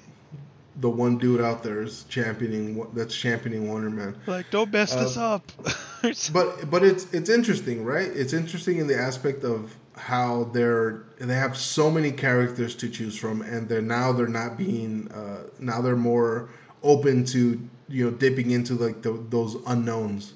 Yeah. I feel like this year, this phase or whatever, it's the experimental phase. It's the time where you can, and the MCU is fairly high up there with the comic book films, right? They're arguably the highest, right? So they have room to, make Wonder Man, right? Or make, She-Hulk Attorney at Law, which is basically her just thirsting after everybody. So it's like, it feels like there's enough room to expand and see, hey, maybe this works, maybe this doesn't work. And then next year, let's do serious time now. Yeah, what did you think about the She-Hulk trailer? I really, I like it. You liked it? Yeah, I liked it. I know the CGI I didn't catch up on because with me CGI, unless it's very blatant, like it takes me off of the narrative, then I'll notice it. But I just it's so weird. It's like him or her. My favorite scene in the trailer is her carrying the dude. And the dude's like, oh, like just starstruck, and I'm just like that's I'm kind of into this. Yeah, well, that makes one of us. Really? Is it like Like, is like, like really kind of deal for you, or what do you mean? Well, it it reminded me of the Wonder Woman pilot that came out a few years ago, where it's Oh, like uh-huh. very she's not the Wonder Woman we know, like this big badass Uh-huh. Amazonian warrior. She was like this company, like the CEO of a company that made Wonder Woman toys. All right, right. And like she was concerned about like what boys thought of her. It's like it's very dumbing down the character, Uh, and I got a little bit of that sense with this trailer. I know it's Marvel, and I know it's like they're gonna pretty much do whatever the best representation they could possibly can uh-huh. with the character. But the trailer gave me that feeling, especially like when she was worried about what guys would think about her. Yeah, see, I don't know much about She-Hulk, but I think Yeah, that's exactly her comic. is it? Yeah, that's just her like trying to live her life as a superhero, even though she can't turn off her, at Hmm. least Banner can, right? Well, at least I don't know Banner now in the proper MCU, but at least Banner could, turn back into a human, but I think She-Hulk can't. Or at least She she, can't. it happens more because she retains her personality. But yeah, I'm right there with you. I was gonna say, the '90s Wonder Woman with Patty Jenkins. Oh no, am I saying Yeah. that wrong? Wait, is that the right one? No, Patty Jenkins is the Is the director. director. God, I got it switched Yeah. again. It's uh, Linda Carter, right? That was in the 70s. 70s, thank you. Okay, Linda Carter, Yeah. like that kind of like secretary at law and stuff like that. Yeah. Yeah, and It's it's it's it's uh very like archaic.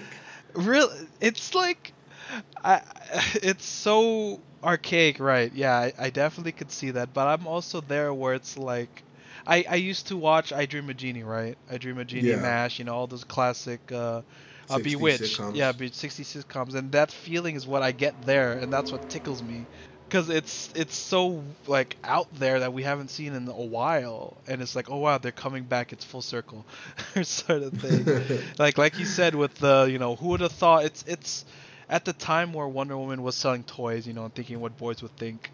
It's a weird parallel, right? You have She-Hulk, and she's basically on par with the Hulk, and she's worrying about human problems, about finding a date, and it's an interesting weird dynamic for me. Yeah, it just felt like it's out of place, especially in like today's climate. Yeah, no, yeah, Like, definitely. wouldn't you want to make a character, especially like a female character, that it's essentially like another version of Hulk, be just as badass as Hulk is? Yeah, yeah, it's gonna be a weird take. I want to see how it goes. But Yeah, yeah, it's the strange times of the Marvel universe. yeah, it's the experimental, like, let's drop Molly. Like it's that weird. Yeah, yeah. I'm definitely there with you. All right, from one comic book uh, comic uh, studio to the other, the DC has had some problems, Oh no. from to say the least. But all the problems that they've had have been typically like internal. Mm-hmm. CEOs not agreeing on what the direction of the film should be. Yes. But now we have an issue. Well, we don't. They have an issue with one of their actors. Well, technically it's us because it affects our our movie to some Our degree. viewing experience. Yeah, yeah, that's yeah. Yeah, for those of you who don't know, Ezra Miller playing the Barry Allen, the Flash in the DCEU, has been in trouble with the law. Let's just put it at that. He's done some. He's see like that's the thing to say he like. I remember when he got arrested, when Ezra Miller got arrested. Uh, Automatically, like the officer was, you could hear you could hear on the officer's camera that he has on him. But I was reading the transcripts, and the officer was trying to coerce Miller into letting the handcuffs be put on him, All right. right? But then automatically, Ezra Miller started splurting. I was like, "Don't call me he, don't call me that. I'm a they, or that shit, whatever." Yeah. And I read a comment as somebody was saying, like, see, what he's doing there is already trying to turn the political view to Miller's agenda. Yeah. Or his Like advantage. whatever to his advantage. Whatever he's gonna do, but because they misgendered him, already he's gonna have public support. Right. which is like, is that a strategic thing that he thought of in the moment, or is that just him trying to be who he actually is It seems like a moment thing. in the Yeah, moment? doesn't it sound like something like you would sprout out like you're caught, now just throw whatever at the wall. Yeah, Exactly. but uh-huh. It's like the don't you know who I am? You're right, like you're right. But the thing is, it sucks that you're right. That there will be a certain demo or a certain subset of people who are like, yeah, it's all political. They're doing it because of this and doing it because of that. But if you actually see the transcript, which I also had the opportunity to read, Yeah. was like he's caught and now he is, breaking the law, and to throw that out is, I don't care. You're breaking the law, Yeah. sort of thing. Exactly. It's just like there has to be a point where whatever it is that your ideological beliefs don't surpass, and that should be the law, right? If you actually do something that breaks the law, then you could refer to yourself however you want to refer yourself, but your ass is going to jail. Yeah, you're putting your handcuff. It's like the Demolition Man. I don't know if you remember the scene where, Wesley Snipes' character is trying to get money, and he's the first like murderer for I don't know 20 years or so. So it's essentially like an idyllic era, and then he's there, and Yeah. like the cop has a instruction manual like. Tell the suspect to put his hands up in the air. Reading a manual, and he's following the manual, and he obviously doesn't know what he's doing. And then the guy takes advantage of this and kills all of them. So, like, I Yeah. feel like it's not that extreme now, but why are you gonna use that excuse? And like, what is the cop gonna do? Is he gonna like stop Exactly. and like, hey, I'm sorry, here, let me put these handcuffs? Like, no, dude, you're endangering people. Yeah, just shut the fuck up and put the handcuffs and go deal with what you have to deal with. Yeah, You come know, on, like, Barry, put your yeah. handcuffs Oh, the Flash. You couldn't run away from this one. on. Which is a shame because I like his portrayal of Barry Allen. Like Yeah. the little bit we've seen in the Justice League film and then Batman versus Superman, he does come off as like this neurotic, genius essentially. And that's what Barry Allen is, like I haven't seen the Flash TV show on the CW, but by all intents and purposes, Grant Gustafson does a fantastic job. And even when the first reports of Ezra Miller being in trouble, there was a petition to have Warner Brothers recast the role with Grant Gustafson. Yeah, and didn't Ezra Miller show up in the show to like kind Yeah, of he did. to tie in it? Yeah, so I would love to, and like let's be honest, it's a DC film, so they're not really, That expectations. yeah, not in the degree of that, but like even the Flash is not really a main character. Like I see that kind of acting, in Wonder Woman, the main like Batman and Superman, but the Flash, Martian Manhunter, I don't care as much, in acting wise. So I would love to Yeah. see that the one who was in the TV show, like just kind of like yeah, Flashpoint paradox magic sort of thing. I'm the Flash now. Yeah, have it be like the Flashpoint. He's trying to regain his powers and he gets electrocuted, and then when he heals, it's Grant. Right, exactly.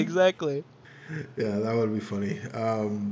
But DC, Warner Brothers, Discovery, whatever you want to call it, released the trailer for Black Adam, Black Adam. which I'm excited for. Yeah. Like Black Adam is one of those characters who it's one of the true anti-heroes. Mm-hmm. But is he though? In this one? Well, in this one, I feel like it's an origin film. Right.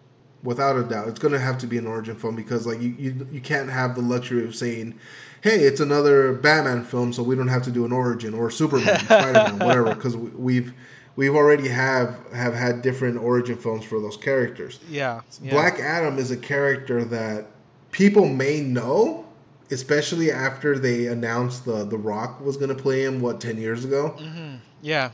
But I don't feel like they have a true grasp of who he is and why he does what he does. See, in the comics origin wise, I get you, right? It's gonna be an origin film, but I feel like the trailer builds him to be more of a hero than an anti-hero. See, I got the feeling that they're giving him the choice. No, see, I still see him as a hero because I feel like, even the JLA, it's JLA, right? JLA? Yeah. Yeah, the JLA feels corrupt to me. Well, the Justice Society. Oh, Justice Society. Okay, The yeah. JSA. JSA, yeah, thank you. The JSA, they feel very black and white. You know what I mean? Like you have to be a Yeah. hero and all that stuff. And Black Adam seems like nah, like there's the anti-hero aspect, right? He's gonna kill you, but also like the person who was doing it is gonna kill other bunch of people. So it feels like to Yeah. me that kind of cancels out the anti-hero-ness and makes him a hero in my eyes.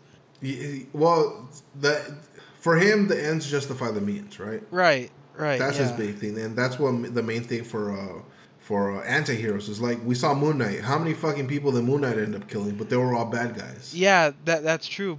But when it comes to Moon Knight, even like Deadpool, there's that hesitance, or even Punisher, Mm, right? yeah, Yeah, Punisher. yeah. There's that like that wall that you go through, and then now you're doing it for the good, but you're massacring people, stuff like that. But when it comes to Black Adam, I feel like he's in the trailer. It's gonna change probably in the movie. I wouldn't be surprised. But what the vibe I'm getting is that's gone. That barrier's already been crossed, and we're gonna be rooting for him, and that would make him a hero rather than someone who's like, maybe you shouldn't be, ripping people's heads off, kind of deal. Because like the trailer is a funny part where he's hitting him. That's I think some soldier bro is hitting him in the head, and it's Yeah. like that's already rude. And it's like, and then you're gonna go for another hit, and then he throws him into the air, and he's probably dead. And it's like, yeah, you'd kind of deserve that, Or Yeah. the people who just like open fire and they started shooting at him, like that's rude. And it's like, So okay, so but then yeah. the conversation would change to what is a hero. Mm-hmm. So like you take your classic heroes, Batman, Superman, Spider-Man, Iron Man.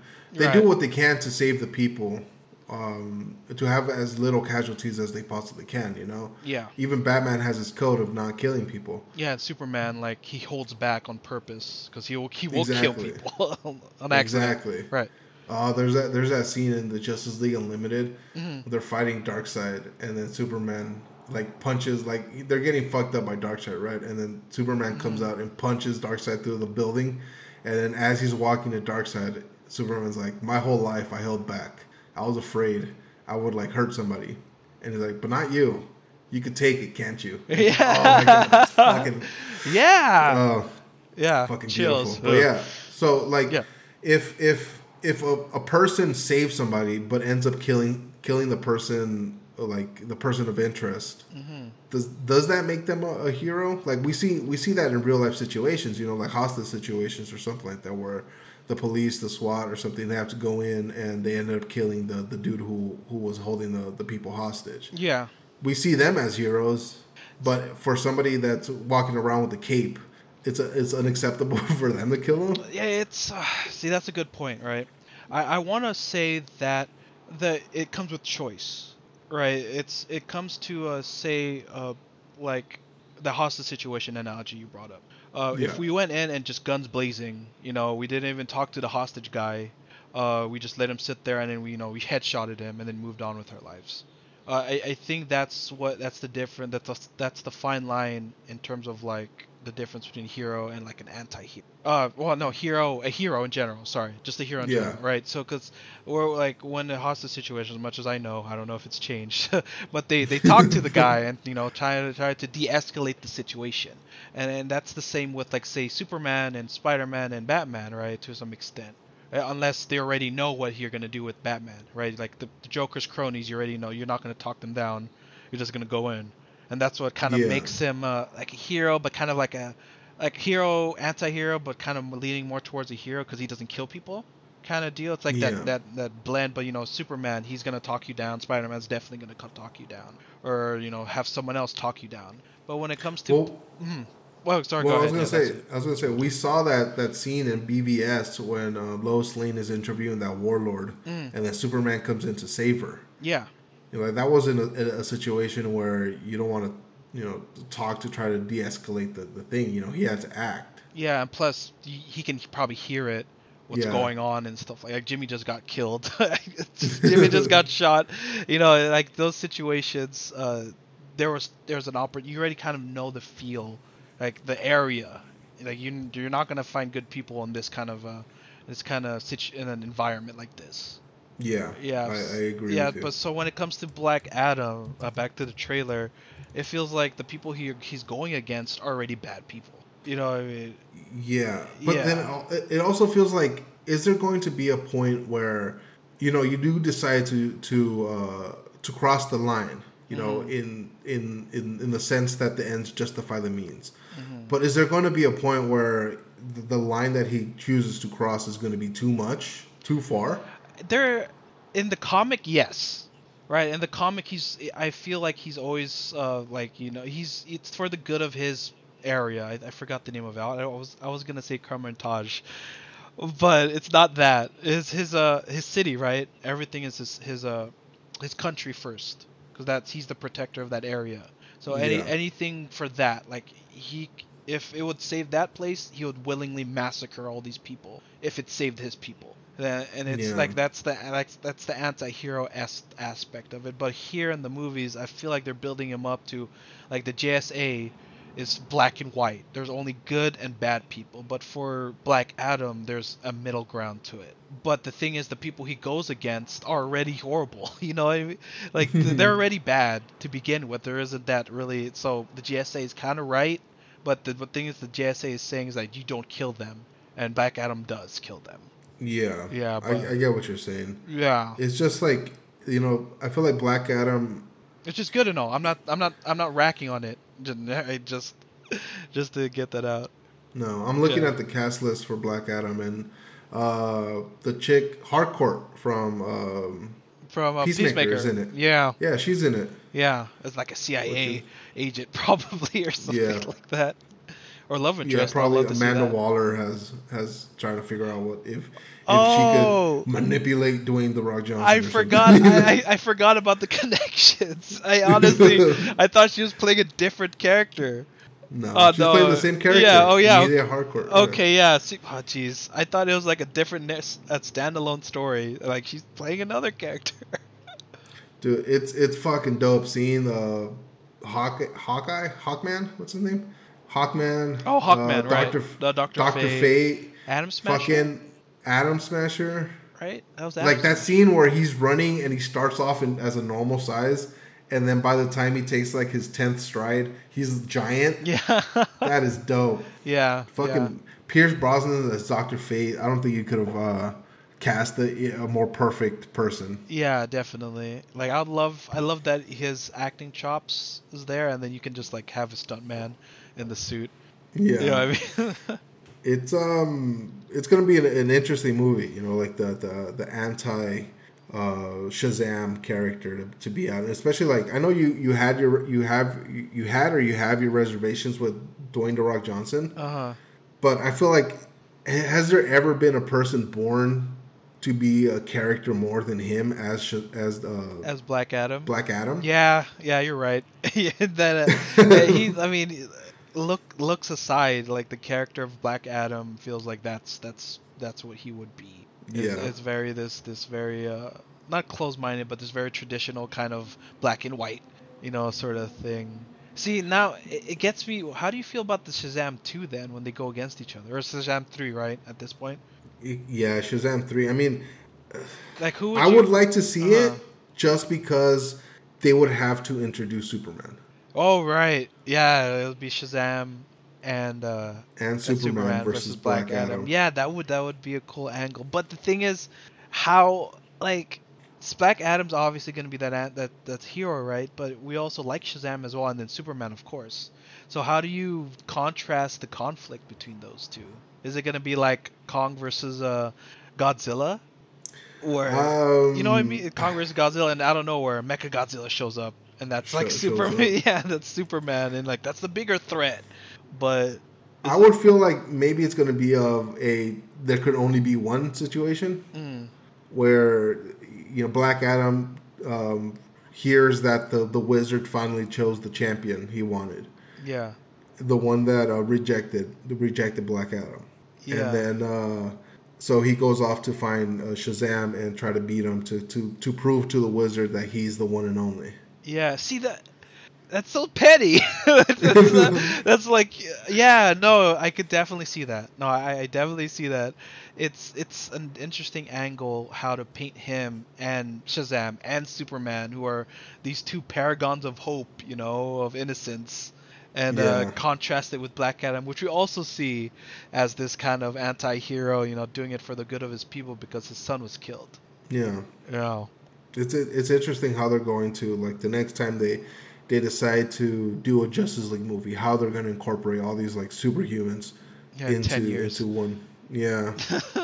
Yeah. Um, let's see. What do we got? What else do we got? Let's do Joker, and then we'll finish with science. Okay. Science. So Joker 2, there has been a lot of rumors swirled up, casting rumors, and even the style of movie that it's going to be. You couldn't say it without laughing, could you? Yeah. It was reported earlier this week that Lady Gaga was in talks to play Harley Quinn. Yeah.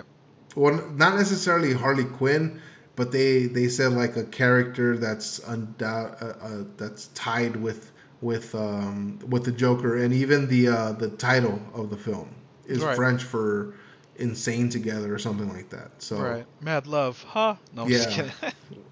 Something along those lines, exactly. Yeah, is what it is. So, that would have been perfect if they named it Joker Mad Love. Yeah, but artsy indie. Yeah, and then the rumors started flowing that the movie's going to be a musical. Yeah, which was like, okay, what? Why? How? No. All right, I'll see it. These are all their emotions. Yeah. The range of emotions started happening. Yeah, that's exactly how I felt, because it's weird, yes, right? A musical, yes, but Joker was a fairly trailblazing kind of superhero film that it tackled these issues with corruption and also mental health issues. So what better way to express those expand on it further, and something that is level up of one higher than that, I guess, something weirder, something more trailblazing-ish. I mean, definitely they have that aspect of being unlike any other superhero movie out there, or comic book character movie out there, where the second movie is a fucking musical. Yeah. But my thing is like, look, I'm a history, a film history, like, I don't want to say like buff or anything, but I appreciate it. It's something where it's our roots, it's our background. Those of us who are aspiring filmmakers and storytellers. Right. And there are some musicals that I like, that I enjoy, especially the older ones. Yeah. But I feel like in that time of that era of Hollywood, we kind of grew out of the musical. Yeah, wasn't it every I forget the studio, but yeah, there's one studio, I think it was Paramount. It might be Paramount. But yeah, that one studio was just cranking them out like Marvel films. And I feel like it is a phase in Hollywood that is better left for either, remakes of Mamma Mia, or every now and then you have those gems, but it's every now and then. But to see it in this serious context of Joker 2, I don't know. Yeah, that's the thing that is troubling, because musicals generally do have like this happy or upbeat tempo beats to them that help move the story forward. But the Joker, within the nature of itself, it's just so dark and depressing. Yeah. That how are you gonna make that into a song? Yeah, I don't. It's the same with the Batman, right? Batman 2. It's gonna be hard to top it. Not to have that sophomore slump, that the word I used that I learned today, but have that sophomore slump, and like I can picture a serious moment in the Joker 2. Harley Quinn or whoever she plays, Lady Gaga, whoever she plays. It's a very emotional scene. They're bonding, and I don't know where they start singing. It's just, it doesn't feel like it's a good underlining tone, especially given, like you said, the context matter. The only way I could see that, like, taking your scenario, is that maybe he's having like a complete breakdown in an essence to like fuck with her. Yeah. And then she starts singing to him. Right. Yeah. That's a good point. To sort of calm him down or something. Yeah, or even like, I'm on your side, because if they start harmonizing, then it's kind of like underlining undertones. Yeah. Like, endless love. Love. I'm crazy too. Love. Yeah. Yeah. Well, Yeah. It's interesting, and especially knowing that Todd Phillips produced The Star Is Born, Yeah. so he has like that background in it, and he already has a pre-established relationship with Lady Gaga. Yeah. So I'm Yeah. not necessarily like all that against her playing like the doctor version of Harley Quinn, Yeah. like Doctor Harley Quinzel, Yeah. rather than her in the fucking tights and the Margot Robbie esque of Harley Quinn. You know. Yeah, yeah, definitely. I don't see that either. I'm still trying to wrap my head like the Joker 2 musical. You know, a musical. Just Yeah, I mean it's look it's different. That's all you could really say. It's different. If you yeah. are going to pursue this as a musical, at least it's different. Yeah. You know, it's not the typical second movie in the three movie franchise or a three movies sequel trilogy where Yeah. it'll be funny. Like the first one is live action, super depressive. The second one is a musical. The third one is animated. Oh my god. That would be so freaking. Yeah, I'm like thinking, like even thinking of The Star Is Born, I could definitely see the similarities with the Joker. But the thing is with the Joker is that the world Todd Phillips built was overbearingly depressive. Yeah, Like everyone hated everyone. Like I know that's a thing, especially in like a place like New York or something like that. But it felt like the you know the odds are out overwhelmingly against him. So to see exactly. a musical, just unless you tone So it like down a bit so that I'm it's a trying to little more easier to swallow. I'm trying to think of like dark musicals. Like there's Sweeney Todd, but that's more of like campy than dark. Yeah. There's so it was like, what are you gonna like you said, you would have to tone it down like 50% or more, 75% possibly to like actually be able to pull off a musical. Because like, how are you gonna sing about like these super depressing and fucking dark world that Todd Phillips built, like you said? Yeah, it's like now I'm just getting like dark images in my head. Like it's like a World War II film, and they start singing, and they're like, "Oh, here's Auschwitz." Like just just how do you go into that context matter? Yeah, It's it's it's gonna be either a make it or break it kind of thing. situation. Yeah, kind of situation. I'm hoping they stop at two though. I'm not gonna lie. Really, Like you don't want a this, trilogy? well, it's just like how many like is the Joker a character that's standalone enough to be able to carry a trilogy, especially if they make the second one a fucking musical? That's true, but how about Like, this? yeah. Batman is year one, right? Mm-hmm. So what if Joker 3 is within that year one aspect of Batman? Whoa. I mean, Like, cause in the Batman, someone's in jail. We don't really see his face, right? well, we So, know it's the oh, Joker. Cut the shit, right, man. right, we know, but he's incredibly grotesque. So what Yeah, if but Joker 3, he becomes that grotesque character in the Batman? I feel like timeline wise, Uh huh. because the Joker started in the '80s and Batman seems like it's more contemporary. Right, that's true. So is it going to be the same Joker? Because like if not, Joker's got to be in like his early 60s. Well, I mean, the magic of falling in a vat of, chemicals can do wonders to one's complexion, especially if it's a Lazarus pit or, just. No, you're right. That would be an interesting concept if they introduced the Lazarus pit. Yeah, and that's what turned him. That's what made him Yeah. mad. Yeah. I Yeah. also like the idea of having like Willem Dafoe play like the Joker in his head. Oh God, yeah. Oh yeah, I love William Dafoe, especially when coming off of No Way Home. I just love his Yeah. portrayal of Goblin. It's so good. Yeah. It's really one of the better actors of the past 40, 50 years. Right? Yeah, Um, definitely. All right, so let's finish on this. Two things. Two things. The first thing, I guess you could call it seismic. Earth-shattering world. People are going to reevaluate their religious status and all that stuff. Yeah. Windows is killing Internet Explorer. Yeah, in my head I was like, I thought you were talking about the other one. I was like, all right, yeah, that's fair.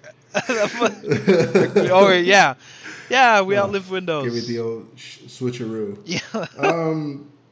I remember hearing like how people, especially like internet culture, was ragging on Internet Explorer. Mm-hmm. Did it ever really give you any of those problems people were talking about? Not really.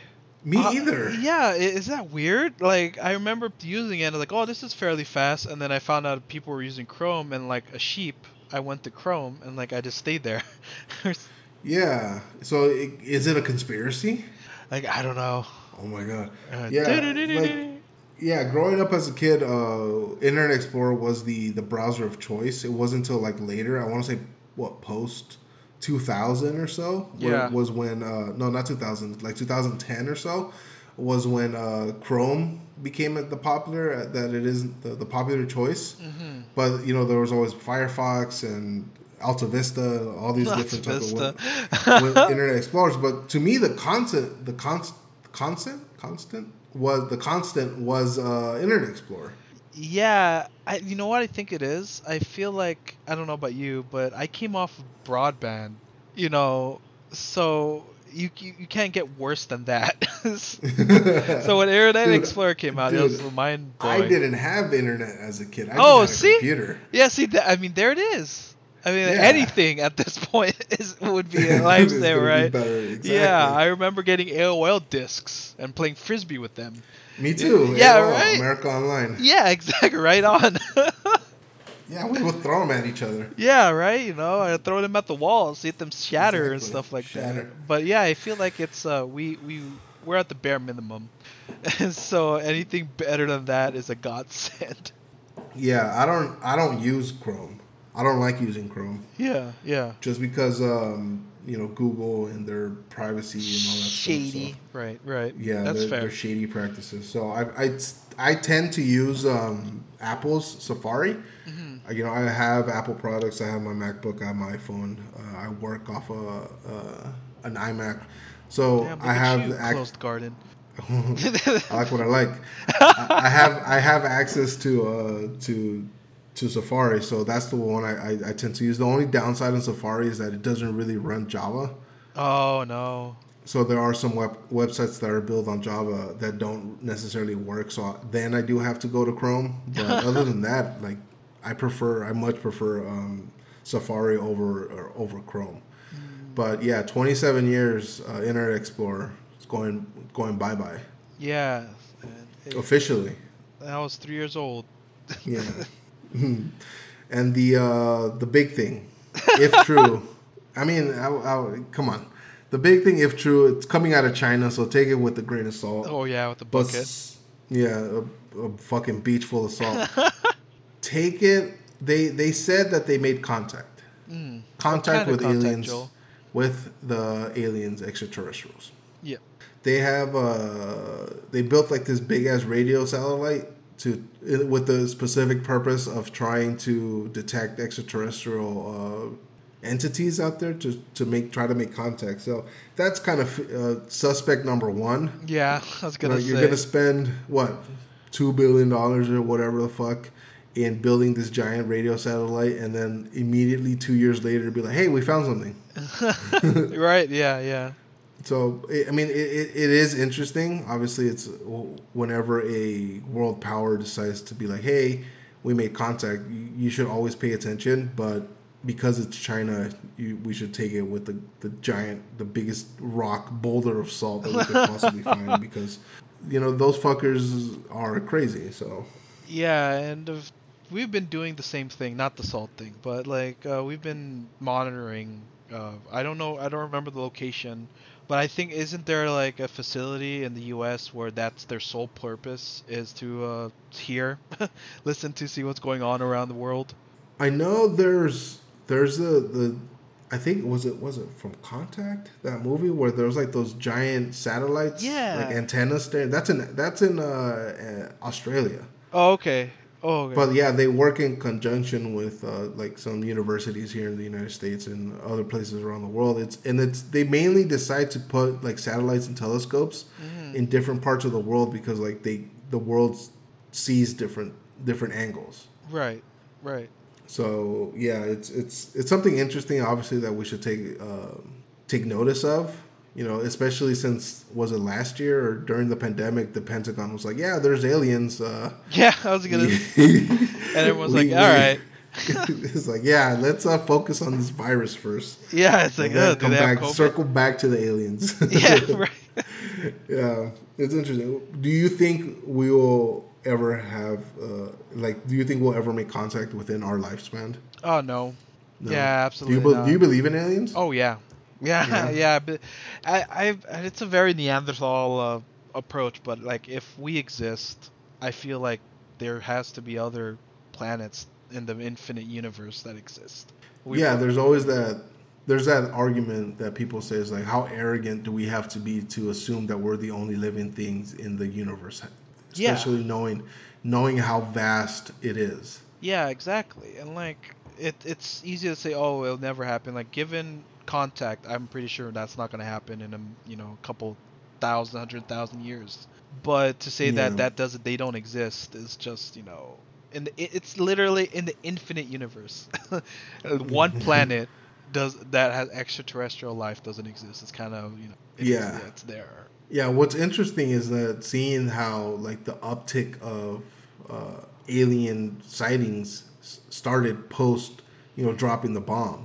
Yeah. Oh wow, really? Yeah, there's been like obviously maybe because like reports, like the way people document things has changed, but post World War II, like the majority of the alien visitations or sightings or whatever have been reported, and it has led people to speculate. It's like, are they going to like intervene? Because like they developed, they're seen as from the outside as these monkey creatures that developed a weapon so powerful that could potentially be the end of us. Yeah. So that makes like the conspiracy theorists be like, hey, are they going to intervene, or what's happening? Are they trying to send us a message that we're going down the wrong path? Yeah. Or is it more pessimistic where they've seen our world a million times and they know the outcome and they know that there's nothing they can do to stop us? Yeah, I mean, but there's also those theories that suggest that there was like alien intervention in ancient civilizations. Right. Like obviously the easy go-to one is the pyramids in Egypt. Yeah. Just because we don't have a valid understanding of how they actually built them. Yeah. People are saying, hey, look, maybe it was aliens. And then we come across, like our archaeologists come across the fucking hieroglyphics with what looks like a flying saucer or something. Or R2-D2 and C-3PO.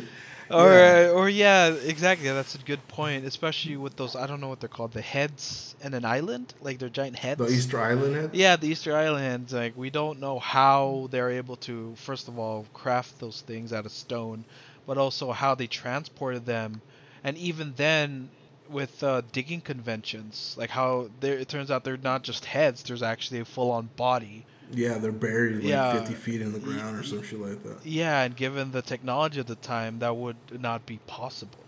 Yeah, it's obviously it's something that captures the imagination of everybody, and then it also, I would imagine, brings out the worst in people. Yeah. Just because like it challenges their what they know to be true. Yeah. But hey, if the aliens ever decide to come on the show, by all means. Yeah. It's like I like to think of a thing as Futurama, where it's being broadcast into space, and at some point, maybe an alien billions of years in the future, it's like, hey, these guys are just listening to our podcast, trying to come finish the show. Yeah. The season finale. Yeah, exactly. It's like, whoa, they're talking about this now. Yeah, that would be genius. All right, well, that's our show for this week. Thank you, everybody, for listening. I've been your host, like always, Joel, accompanied by my good buddy Ernesto. Hey, yo. We will be back next week with a Hot Takes Of Obi-Wan, right? Obi-Wan, yes. Yeah. So stay tuned for that. And thank you, everybody.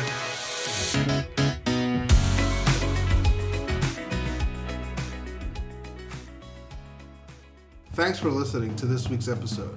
For show updates, follow us on Substack and Twitter. Links are in the description. You can find new episodes weekly on whichever podcast platform you swore allegiance to.